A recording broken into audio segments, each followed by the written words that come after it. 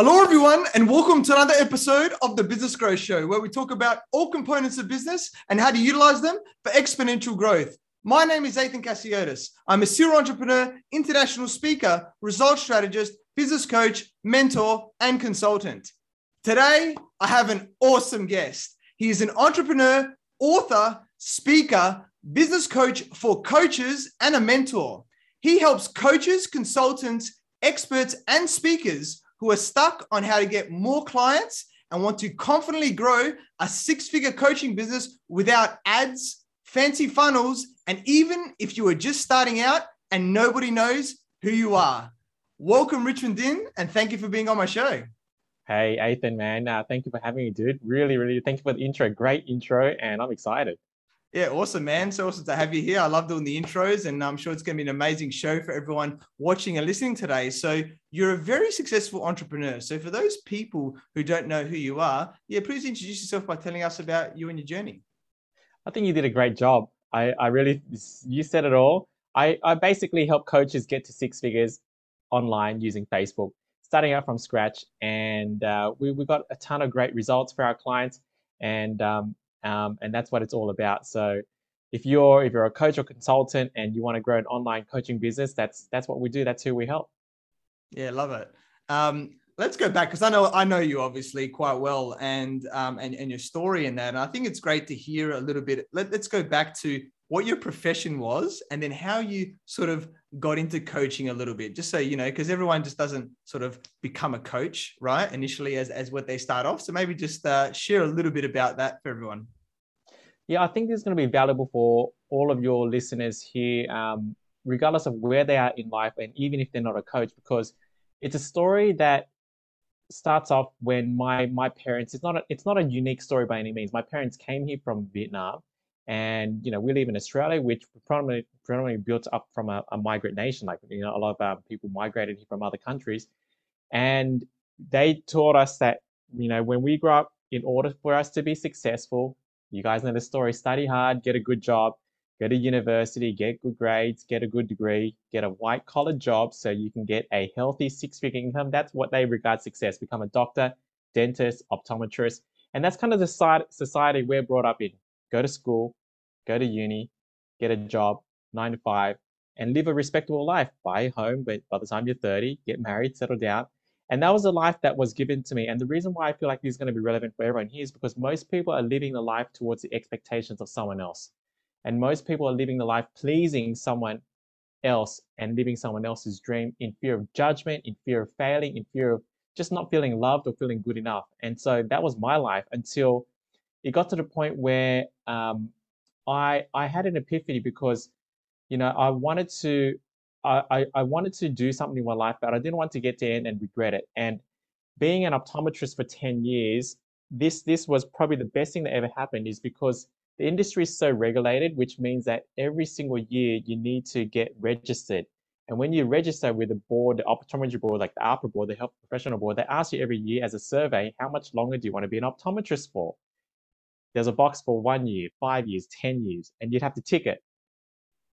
That was the best tick box I've ever done because it gave me a rain check. When I ticked the box, I said, I wanted to be like, I didn't want to be an optom for more than 10 years. I knew that. And every year I ticked less than 10 years, less than 10 years, less than 10 years, I'll be out, less than 10 years, I'll be out. And I ticked that box for 10 years.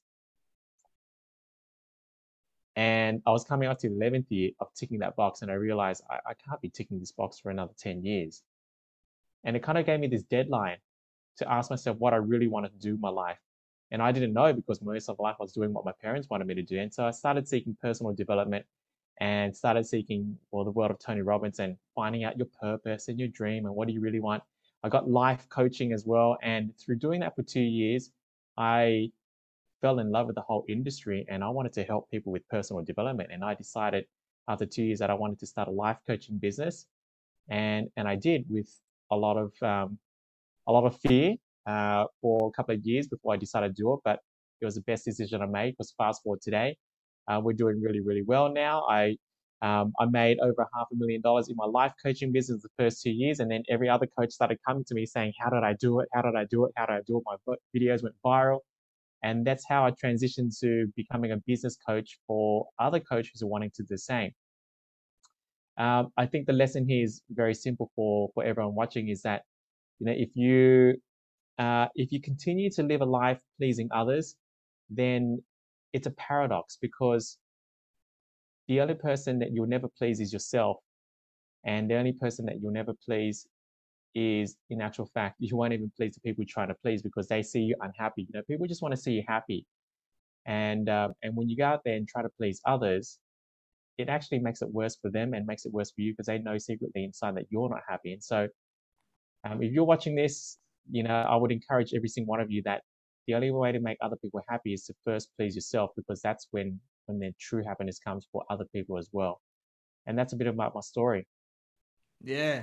Awesome story. And thank you for sharing, Richmond, because I know that a lot of people would have got a lot from that. And, I'll just add about like judgment, right? Like we all get judged, right? So, what's the point of worrying about if people are going to judge us, because they're going to judge it anyway. So we may as well do what we want to do, right? Don't worry about if our parents or our friends or anybody else judges us. Is work out what that is and don't live by other people's expectations. And use the word epiphany, right? I think at some point in your life, whether it's a Tony Robbins event, a personal development thing or something happens, and then you're like, okay, maybe I don't want to do this. Then you got to make that choice and that commitment. So that's really awesome. Thank you for sharing. And then, like, obviously now, you've got a lovely wife and children and things like that, right? And here's some stories about and see some things online about you being a great dad and some fun stuff that you get up to. So obviously, it's a challenge. Obviously, everyone's got different, priorities with business and family and things like that. But I want to go a little bit more about children, right? Because I know that our beliefs and everything happen in the first 6 or 7 years, right? With kids, it's a very, interesting time. So do you want to maybe share a little bit about what you do with your children, to help them to get the best possible start they can in their life as well? Yes, I love this topic, and I love being a dad first and foremost, more than anything in the world. Um, it's a very rewarding job, and parenting is the most underrated job on the planet. If you're a mum, shit, like, am I allowed to swear? I just did anyway. If you're a mum, you are the most undervalued person in the world, and being a mum is the most underrated job in the world too. So it's hard because you're raising human beings, you're raising little ones, and they are a reflection of you. And when you see your kids acting great, you feel really proud. When you see your kids behaving in a certain way that you're not so happy about, it always comes back to you. So they're a great mirror. They're a great source of growth for you as a person, but equally very, very rewarding. So to answer your question about, beliefs being formed, how do I parent? I parent very much, I set some boundaries and guidelines on very much on how I coach my clients, really. We have a few things that we're never allowed to say at home, like I can't. That's taboo. We're never allowed to say I give up. That is taboo. And we always need to use our words when we communicate. Like that's a must. There's no violence or anything like that. So those are kind of the rules that we set at home, and it's worked really, really well.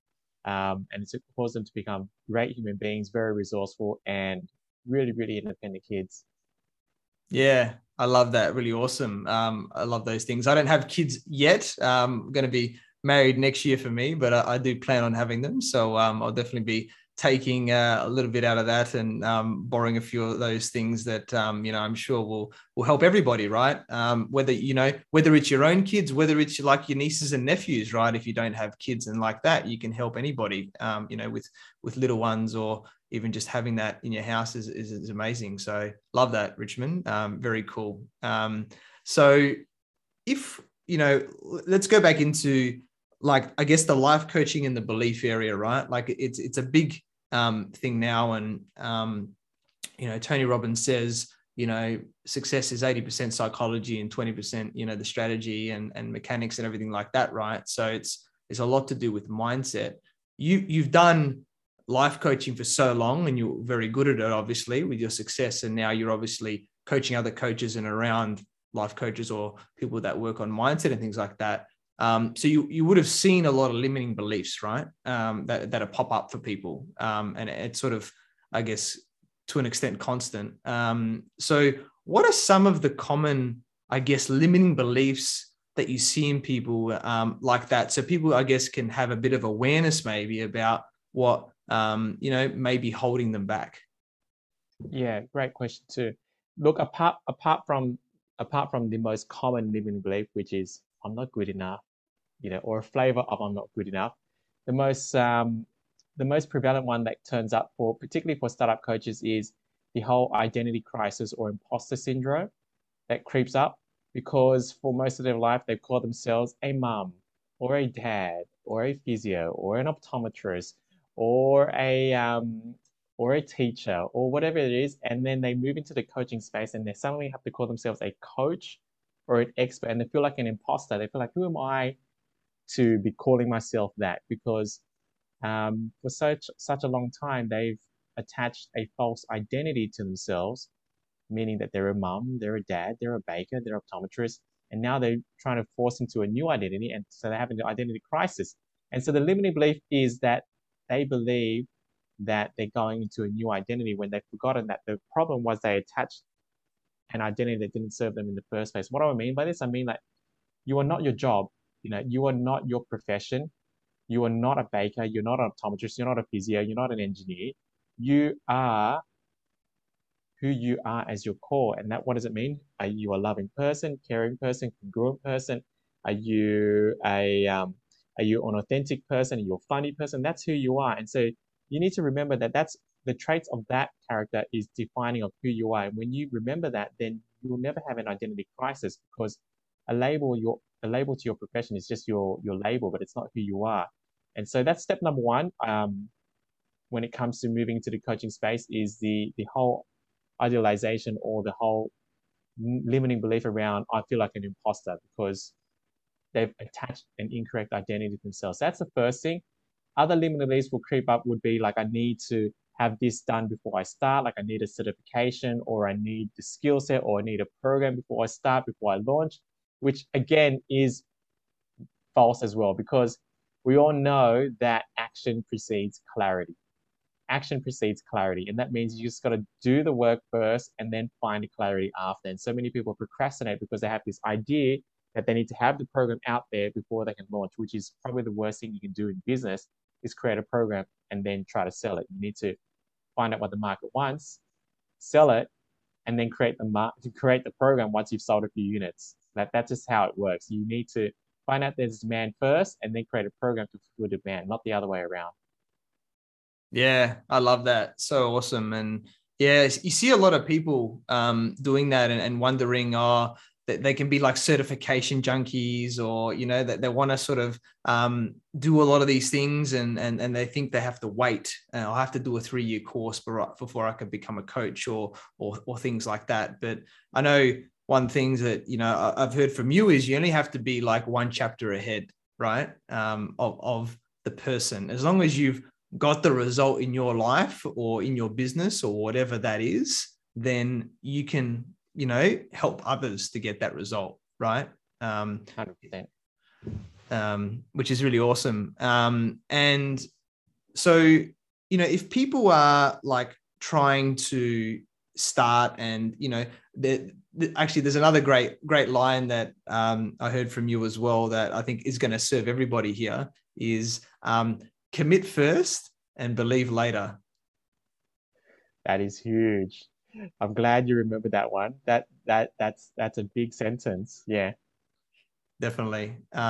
Because I know that like with everyone, like I've done the research, right, as well, is that if you don't have someone to keep you accountable, the chance of you getting that done, right, is a lot less, right? And this is, I guess, one of the big things of having a coach, right, and a mentor to help keep you accountable. But when you've got someone there just saying, hey, this is when you're going to do it, commit to it, then, us humans, we make it happen. So, do you want to maybe share about some things about, people committing and making things happen, and maybe about how we focus on getting things done or something in those ways as well. Totally. This is a classic example of committing first and believing later, or committing first and finding out the how later, or committing first and then finding out the way later, whatever you want to call it. Classic example is having kids.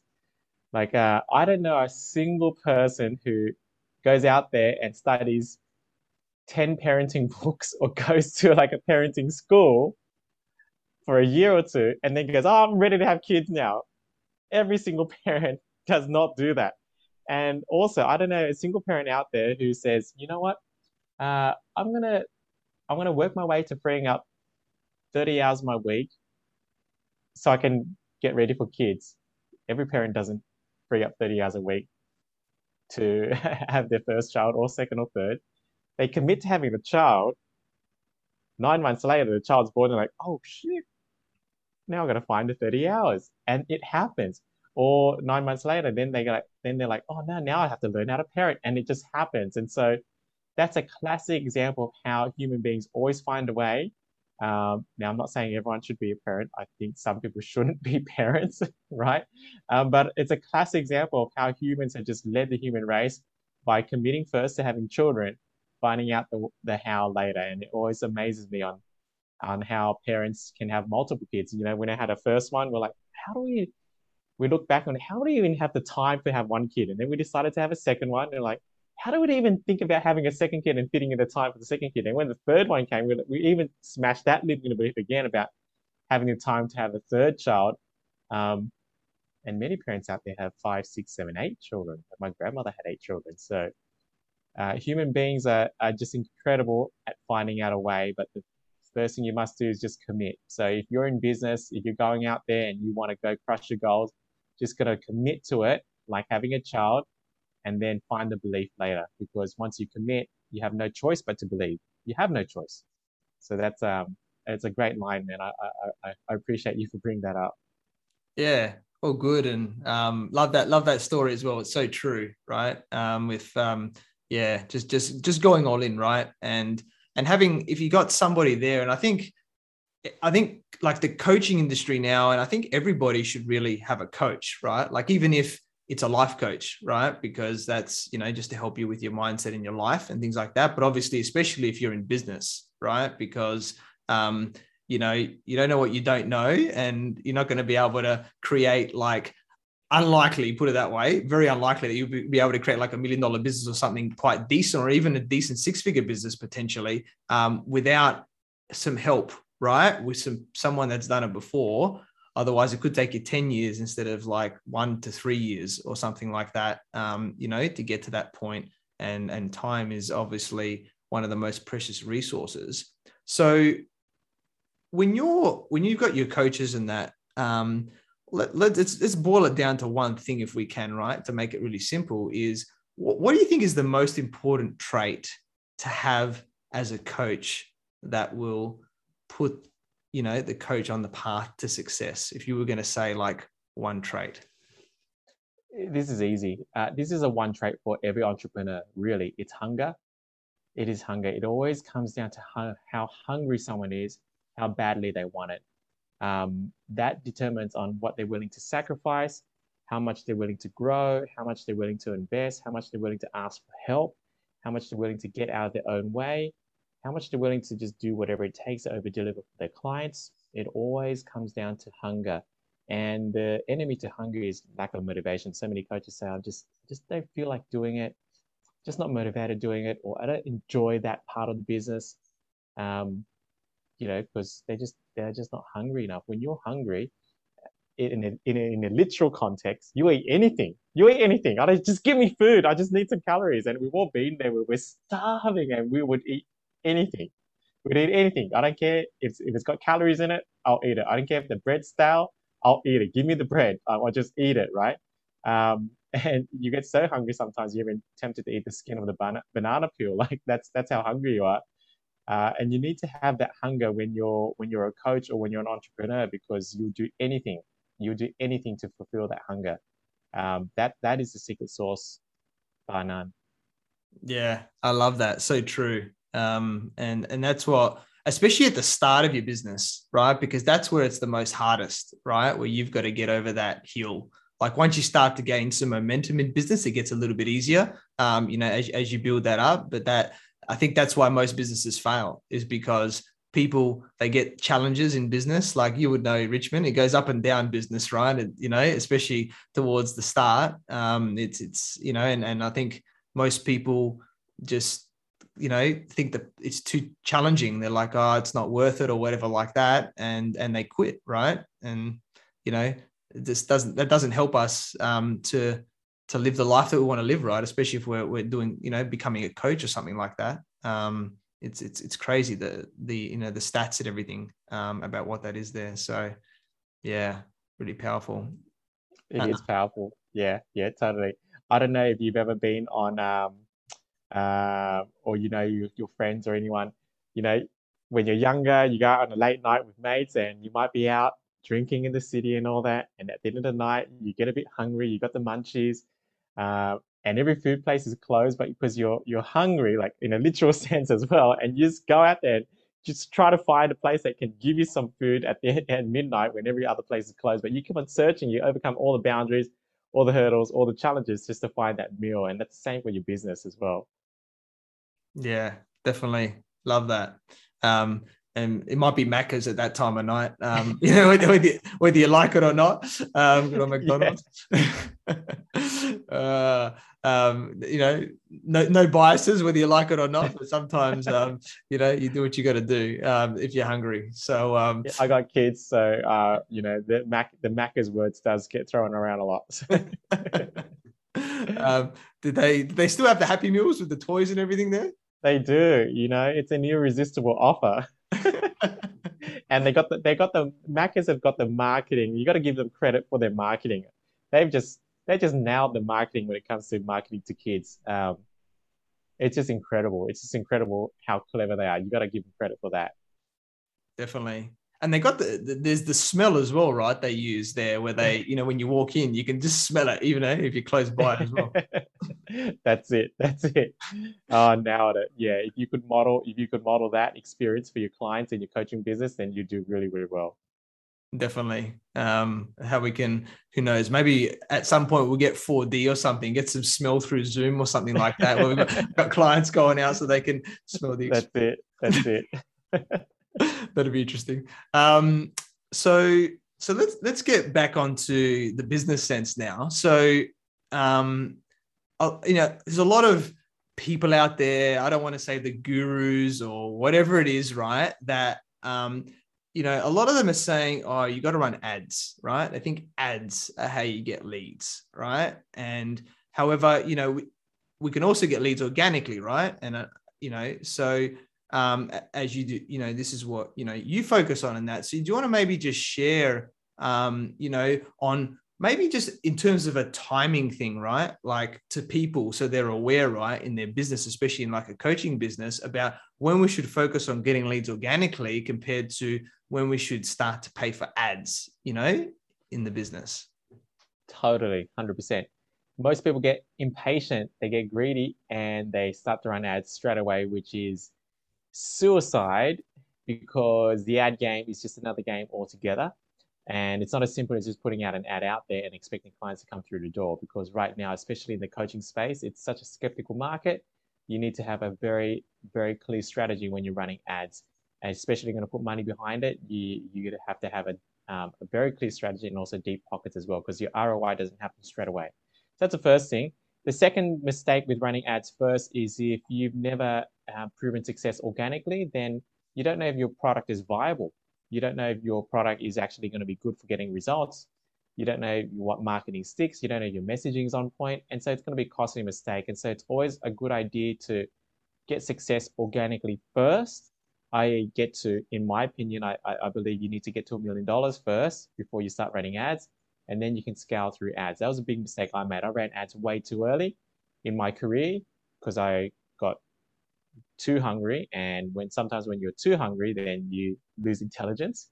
And so I wasn't intelligent and I just became impatient. I ran ads when my program wasn't probably the best program in the world back then. my marketing wasn't on point, and so I just scaled shit marketing and I scaled shit program, and so I got shitty results and wasted a lot of money. And so you need to make sure that your program is rock solid, gets great results for your clients, your marketing message is on point, and once you got that, then you can scale through ads.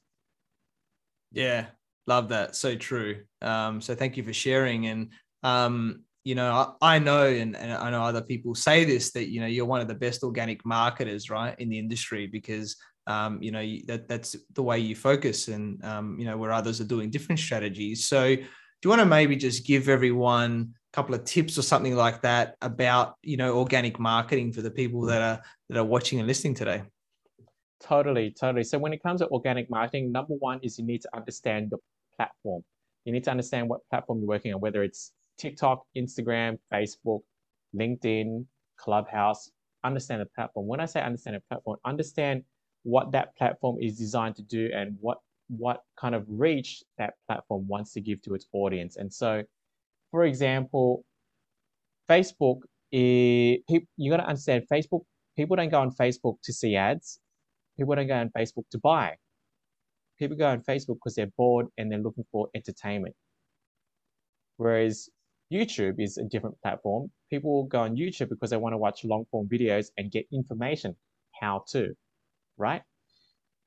LinkedIn is different because people go on LinkedIn because they wanted to go on LinkedIn for connections and business. And so you need to understand that psychology. And so when you post content, you need to flavor your content around what that platform wants to show its viewers.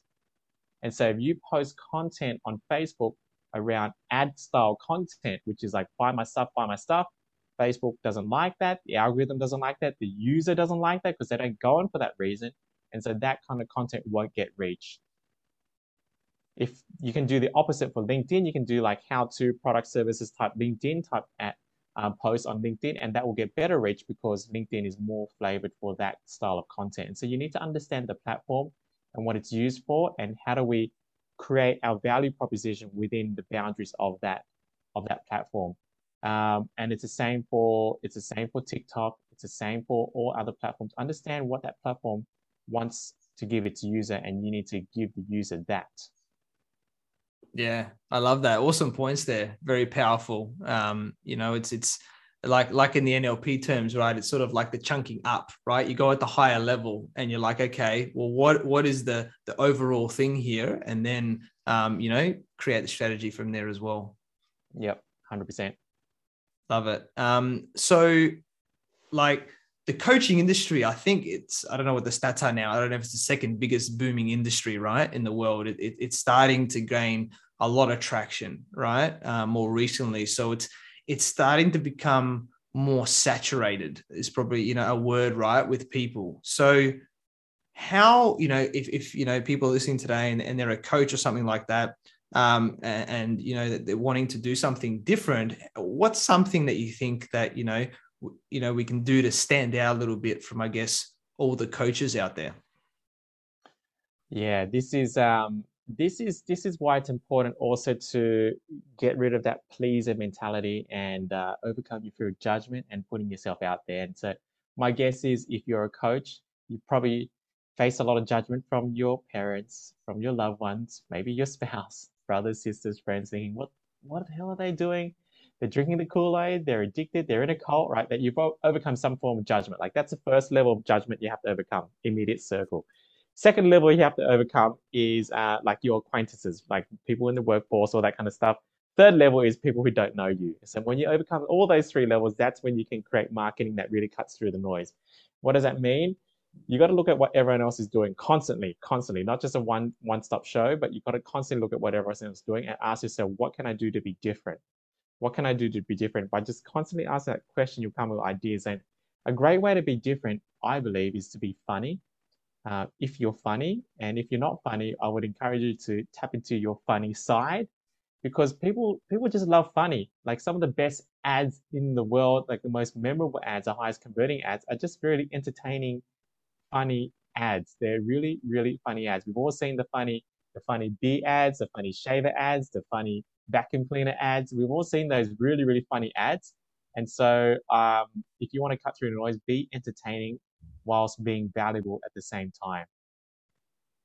Yeah, love that. That's awesome. And just to like tip on that as well is like, yeah, be funny and then probably put a bit of a twist of your authenticity in there as well, right? Because I think, we don't want to necessarily try and be somebody else. It's like, oh, I want to be Tony Robbins or I want to be whoever, right? In the world, it's like you don't necessarily want to be that person, right? Yes, you may model certain traits of people, but have a flavor of funny, but have a flavor of you. Like, who are you as the person that you can emit as an energy? Because that's what people connect with in the end, right? And Most people, definitely.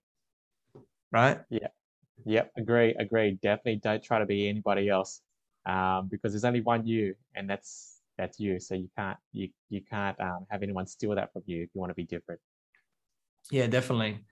And let's go a little bit more into the coaching stuff. And I know that you're really good at putting things together, right? Like, I think you're one of the best that I know of anyway, that is great at seeing things, what are patterns, and coming up with like models and systems and things like that, right? And I know that as humans, we learn better this way, right? When we can see things in a certain way instead of just writing or whatever like that, right? Where we can create new things. So do you want to maybe just share with people, maybe do you have a tip or anything like that about how we can think like this or get better at this, about so that we can make more of an impact to people as well?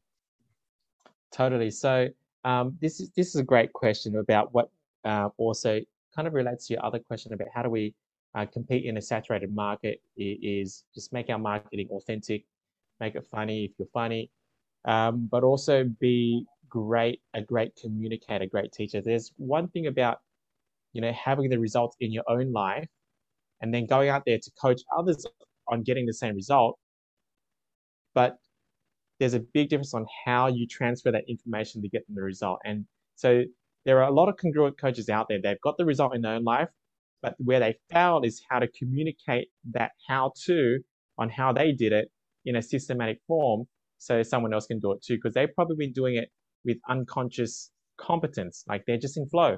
And when you ask them, how did you do that? Like, I'm not sure. I think I just did it like this. But they don't really know. They don't know how to unpack it in their mind.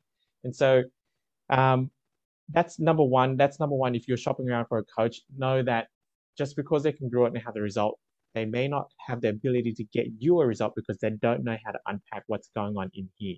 They don't know how to unpack it. And you've all experienced it. You probably remember a teacher in primary school or high school, fantastic teacher. You'll never forget it. Everything they said, you just learned it so well. Like, you just understood everything they said. And then somewhere along the line, the teacher gets changed and a new teacher comes in, teaches the same curriculum, but just a terrible teacher.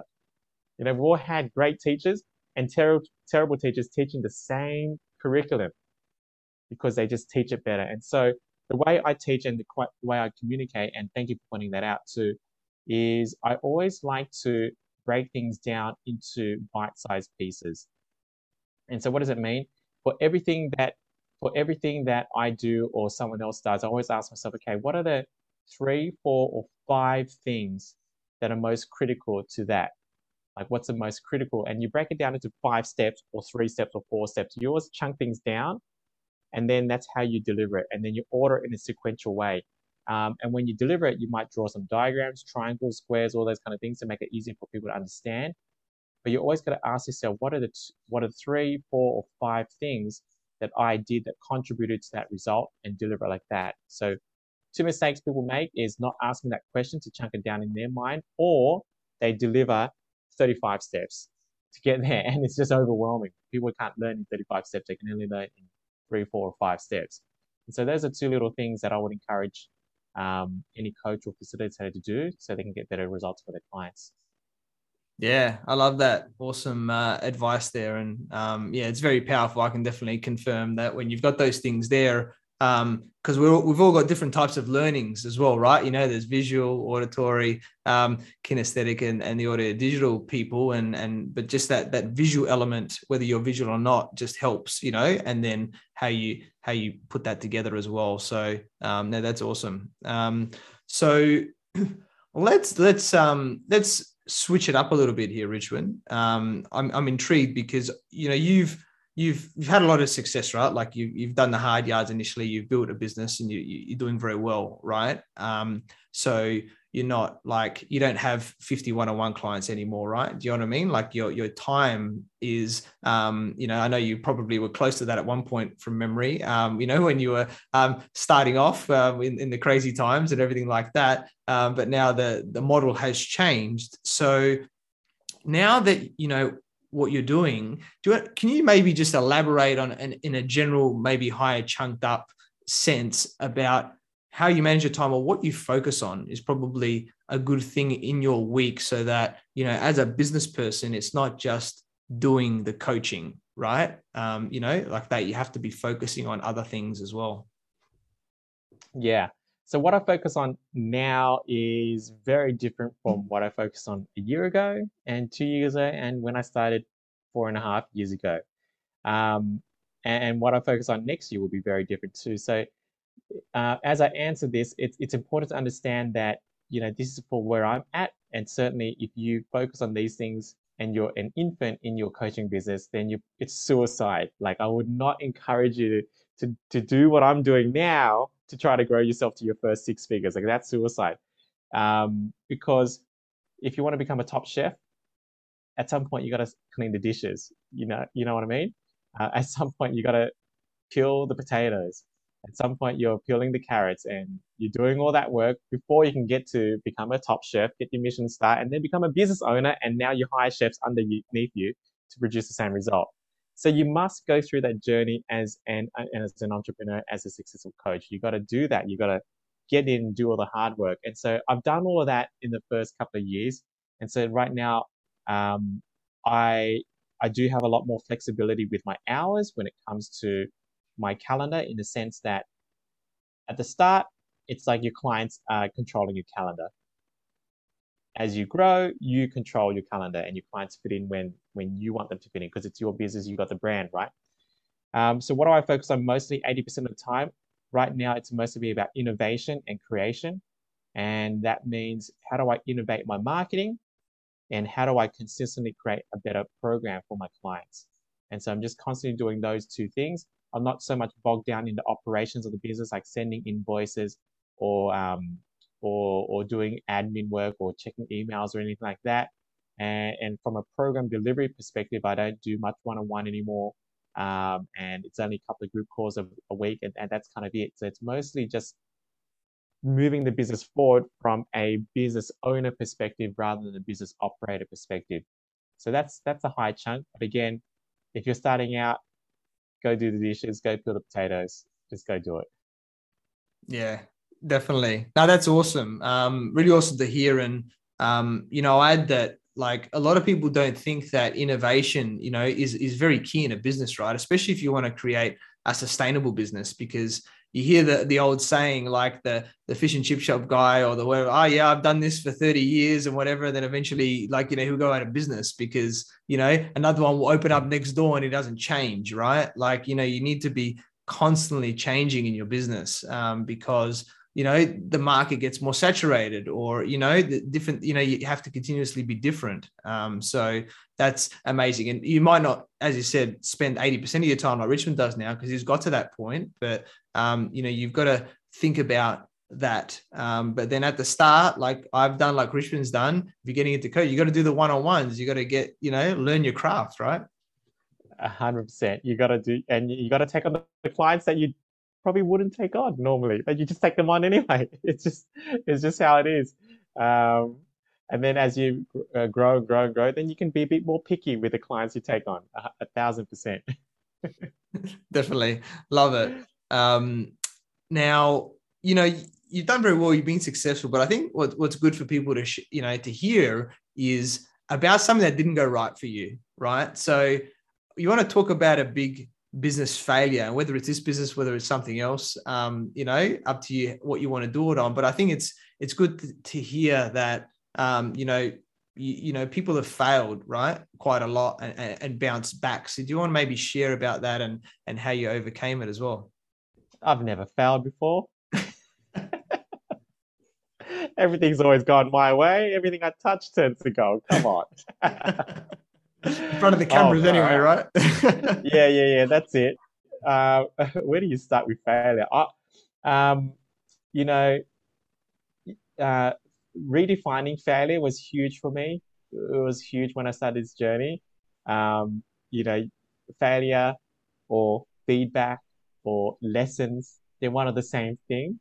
They're one of the same thing. So it's important when you're a coach is just to reframe what failure is. There's no such thing as failure if you learn, if you grow, if you evolve, if you innovate, if you get the lesson. So that was step number one. So my biggest lesson, I'd say, or biggest failure would be um, I'll probably share a personal failure and also a business failure because I feel like they're interconnected, right? They're interconnected. So, from a business point of view, early early on, I would. Oh no, I wouldn't say early on. I'll give you a failure when I started. For example, when I started point one. Mm, when I started point one is about 2.5 years old. In the first 6 months of its inception, I was suffering a lot of churn, which means that, a lot of clients were not happy and they wanted to leave. Like that was the reality of point one when we started, because it was a new program. But the failure in my part was because I was obsessed with my program and not obsessed with the client. It was a huge distinction I had to make after the pain of having a lot of churn. And so I made the mistake that most business people make is they fall in love with their product and they don't fall in love with their client. And it was a huge lesson for me when I started focusing on the client more than what my product was. And that's when everything shifted, because when you become obsessed with your client, you start to become obsessed with what they need, what they're telling you, what they're crying out for, what their desires are, what their fears are, what their frustrations are, and you build everything around them.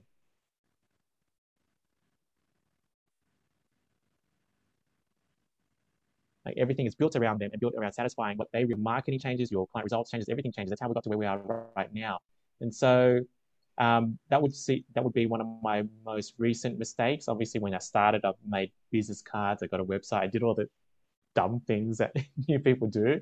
Um, so I didn't understand Facebook's algorithm, all that kind of stuff, right? But the one that happened about 2.5 years ago when I started point one was falling in love with my product and not my clients, and that was a big mistake. Yeah, I love that. Very powerful realization there. I'm sure hopefully everyone's writing that down and focusing on that, because that's really what it is, right? It's like when you do market research at the start of a business, right? Like, when you put your product out there, what are your clients, or maybe even the people that are not buying from you, what are they telling you, right? Like, what do they actually want? And what do they need, type of thing like that. Like that's really the gold information, whether you're at the start of your journey or further down the line. It's still, you've got to focus around that, because they're going to be the greatest lessons and your focus areas. So yeah, I love that. Really powerful. And obviously, you're coaching coaches and everything like that now, but I think this is a great question to ask, of course, is how important is coaching, mentoring, been for you, right? And to help, of what you've had to achieve as well. It's interesting. You don't know until you get it, and then you become addicted. It's like it's like most things in life, you know. I think once it becomes a standard. Like, I don't think there's anyone in the Western world that can live without a kettle. But there was probably a point in time where, you could live without a kettle, right? Once you get a kettle, it's like, well, now I need the best kettle. Like you go kettle shopping, you buy the best kettle. I know it's a funny example. It's like that with coaching. You don't know what you're missing out on until you get it, and then it's a game changer. So, um, coaching's a must. I'm not saying that because I'm a coach and I sell coaching and all that, but it's just a must for your life. Like it's like a paying rent. Like you got to pay rent, you got to pay electricity. And for me, I've made it a standard to always have a coach, to always be paying for a coach in my life, um, because it just compresses time and money and energy and stress. It's it's everything. It's everything. And as we speak, like I'm looking to make my biggest investment yet in a coach over the next couple of months. You know, I've never invested over six figures in a coach in a year. Like, you know, I've invested hundreds of $1,000s in a coach, but I'm about to make a huge investment and drop over six figures on a single coach in 12-month period. So that's how much I believe in it, because it's changed everything in my life. Love that. Yes, I completely agree. You know, it's next level, right? So, you know, definitely helped me and, you know, and it depends on where you are, right, in your life. Sometimes you have multiple coaches at the same time. Some might, you know, you might have one and then you move to another coach. It just, you know, I think just follow your intuition or your gut feeling, whatever you call it, on what's right for you. And, you know, get, you know, that person, whether it's life or business or whatever, that's going to help you, you know, to move forward. I think that's the biggest thing, you know, with coaching. So love that. And maybe as we start to wrap this up, Richmond, maybe what one key piece of advice would you give to all of the entrepreneurs listening today? The advice that I believe is probably the most important advice that anyone can listen, whether you're an entrepreneur or you're just a mom or you're just a family person or you're just working in a corporate or you're an electrician, it doesn't really matter, right? And you know, this is the eighth wonder. It's the eighth wonder. So what's the eighth wonder? Everything in your life, your results, your happiness, your health, your wealth is dictated on the people you spend time with. You can't deny this invisible force because the eighth wonder, you're always the average of your top five. Your income's always the average of your top five. Your network is your net worth. Your net worth is your network. It's just the truth. Like gravity is the truth. It's the truth like the universal laws. How do we know this is true? Well, we all know it because when you grew up, your parents always told you, don't hang out with the wrong crowd. Don't hang out with that person. Don't date Timmy. Don't do that. He's not a good person. Stay away from that person. Every kid on the planet has been told, because we all know that you spend time with the wrong people, your life is quote unquote effed, right? And we all know that story of that person. It may have been you or someone that you are very close to, might be a brother or a cousin that grew up in a good family, strong family, great values, you know, middle income, good grades, year 7 doing great, year 8 doing great, year 9 doing great. Somewhere along the line, year 10, 11, and 12, something happened. They started doing drugs. They started getting into fights. Their grades started going down. They weren't the same person anymore. Every single time, you can guarantee it's because that Johnny or Mary or Timmy just started out hanging out with the wrong crowd. And it doesn't matter how good you are, it doesn't matter how well of a great family you grew up in or what kind of values you grew up in. If you put a kid in the wrong crowd, after a year or 2 or 3, eventually they're going to be in trouble. It's guaranteed. It's guaranteed. And so it leads to the question, if that's a guarantee that you put a kid in the wrong crowd, they'll be in trouble, then what happens if you put a kid in the right crowd? It's guaranteed they're going to be successful. It's everything in life. It is everything. This is the eighth wonder. But most people know that if they spend time with the wrong crowd, they'll be in trouble. They know that. And so they spend time with people like them. And so they stay the same. But they don't realize or ask the question, if I spend time with the wrong people, I'll get in trouble. What if I spend time with the right people deliberately and level up my peer group every single year? Where will I be in 12 months' time or 2 years' time or 24 months' time?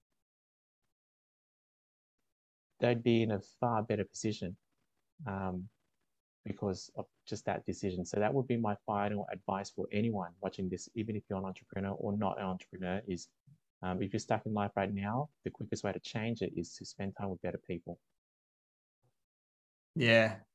Love that. So powerful. You know, who you spend time with is who you become. So thank you, Richmond. Amazing end of that. So yeah, we connected through our networks where I learned about your awesome journey from being an optometrist to becoming a life coach, and now, coaching other coaches on how to build successful businesses.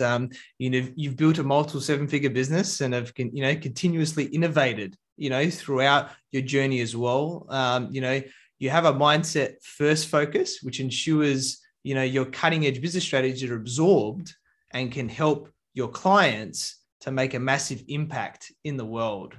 You're an awesome guy, and I'm sure you continue to grow and change the coaching industry for the better, which is well needed. And, I'm very grateful that we connected, that I've been able to learn from you. And I look forward to work with you in the future as well. So how can people find you, get in contact with you? Easy. They could look me up, richmonddin.com. It's just my website there. And that's where people can find me. On there, they'll find links to other areas like my Facebook page and all that kind of stuff too. But that would be the easiest way, richmonddin.com. Awesome. Love it.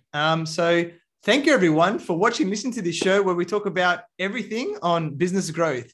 Please like, subscribe, and leave us a 5-star review. You can find me on Facebook, Instagram, and YouTube as Ethan Cassiotis, or visit my website, ethancassiotis.com. I completely agree with you, or do I? The only way you know is if you tune in next time. So until next time, remember that our business grows when we learn skills and take action using them in spite of fear. Have a great day.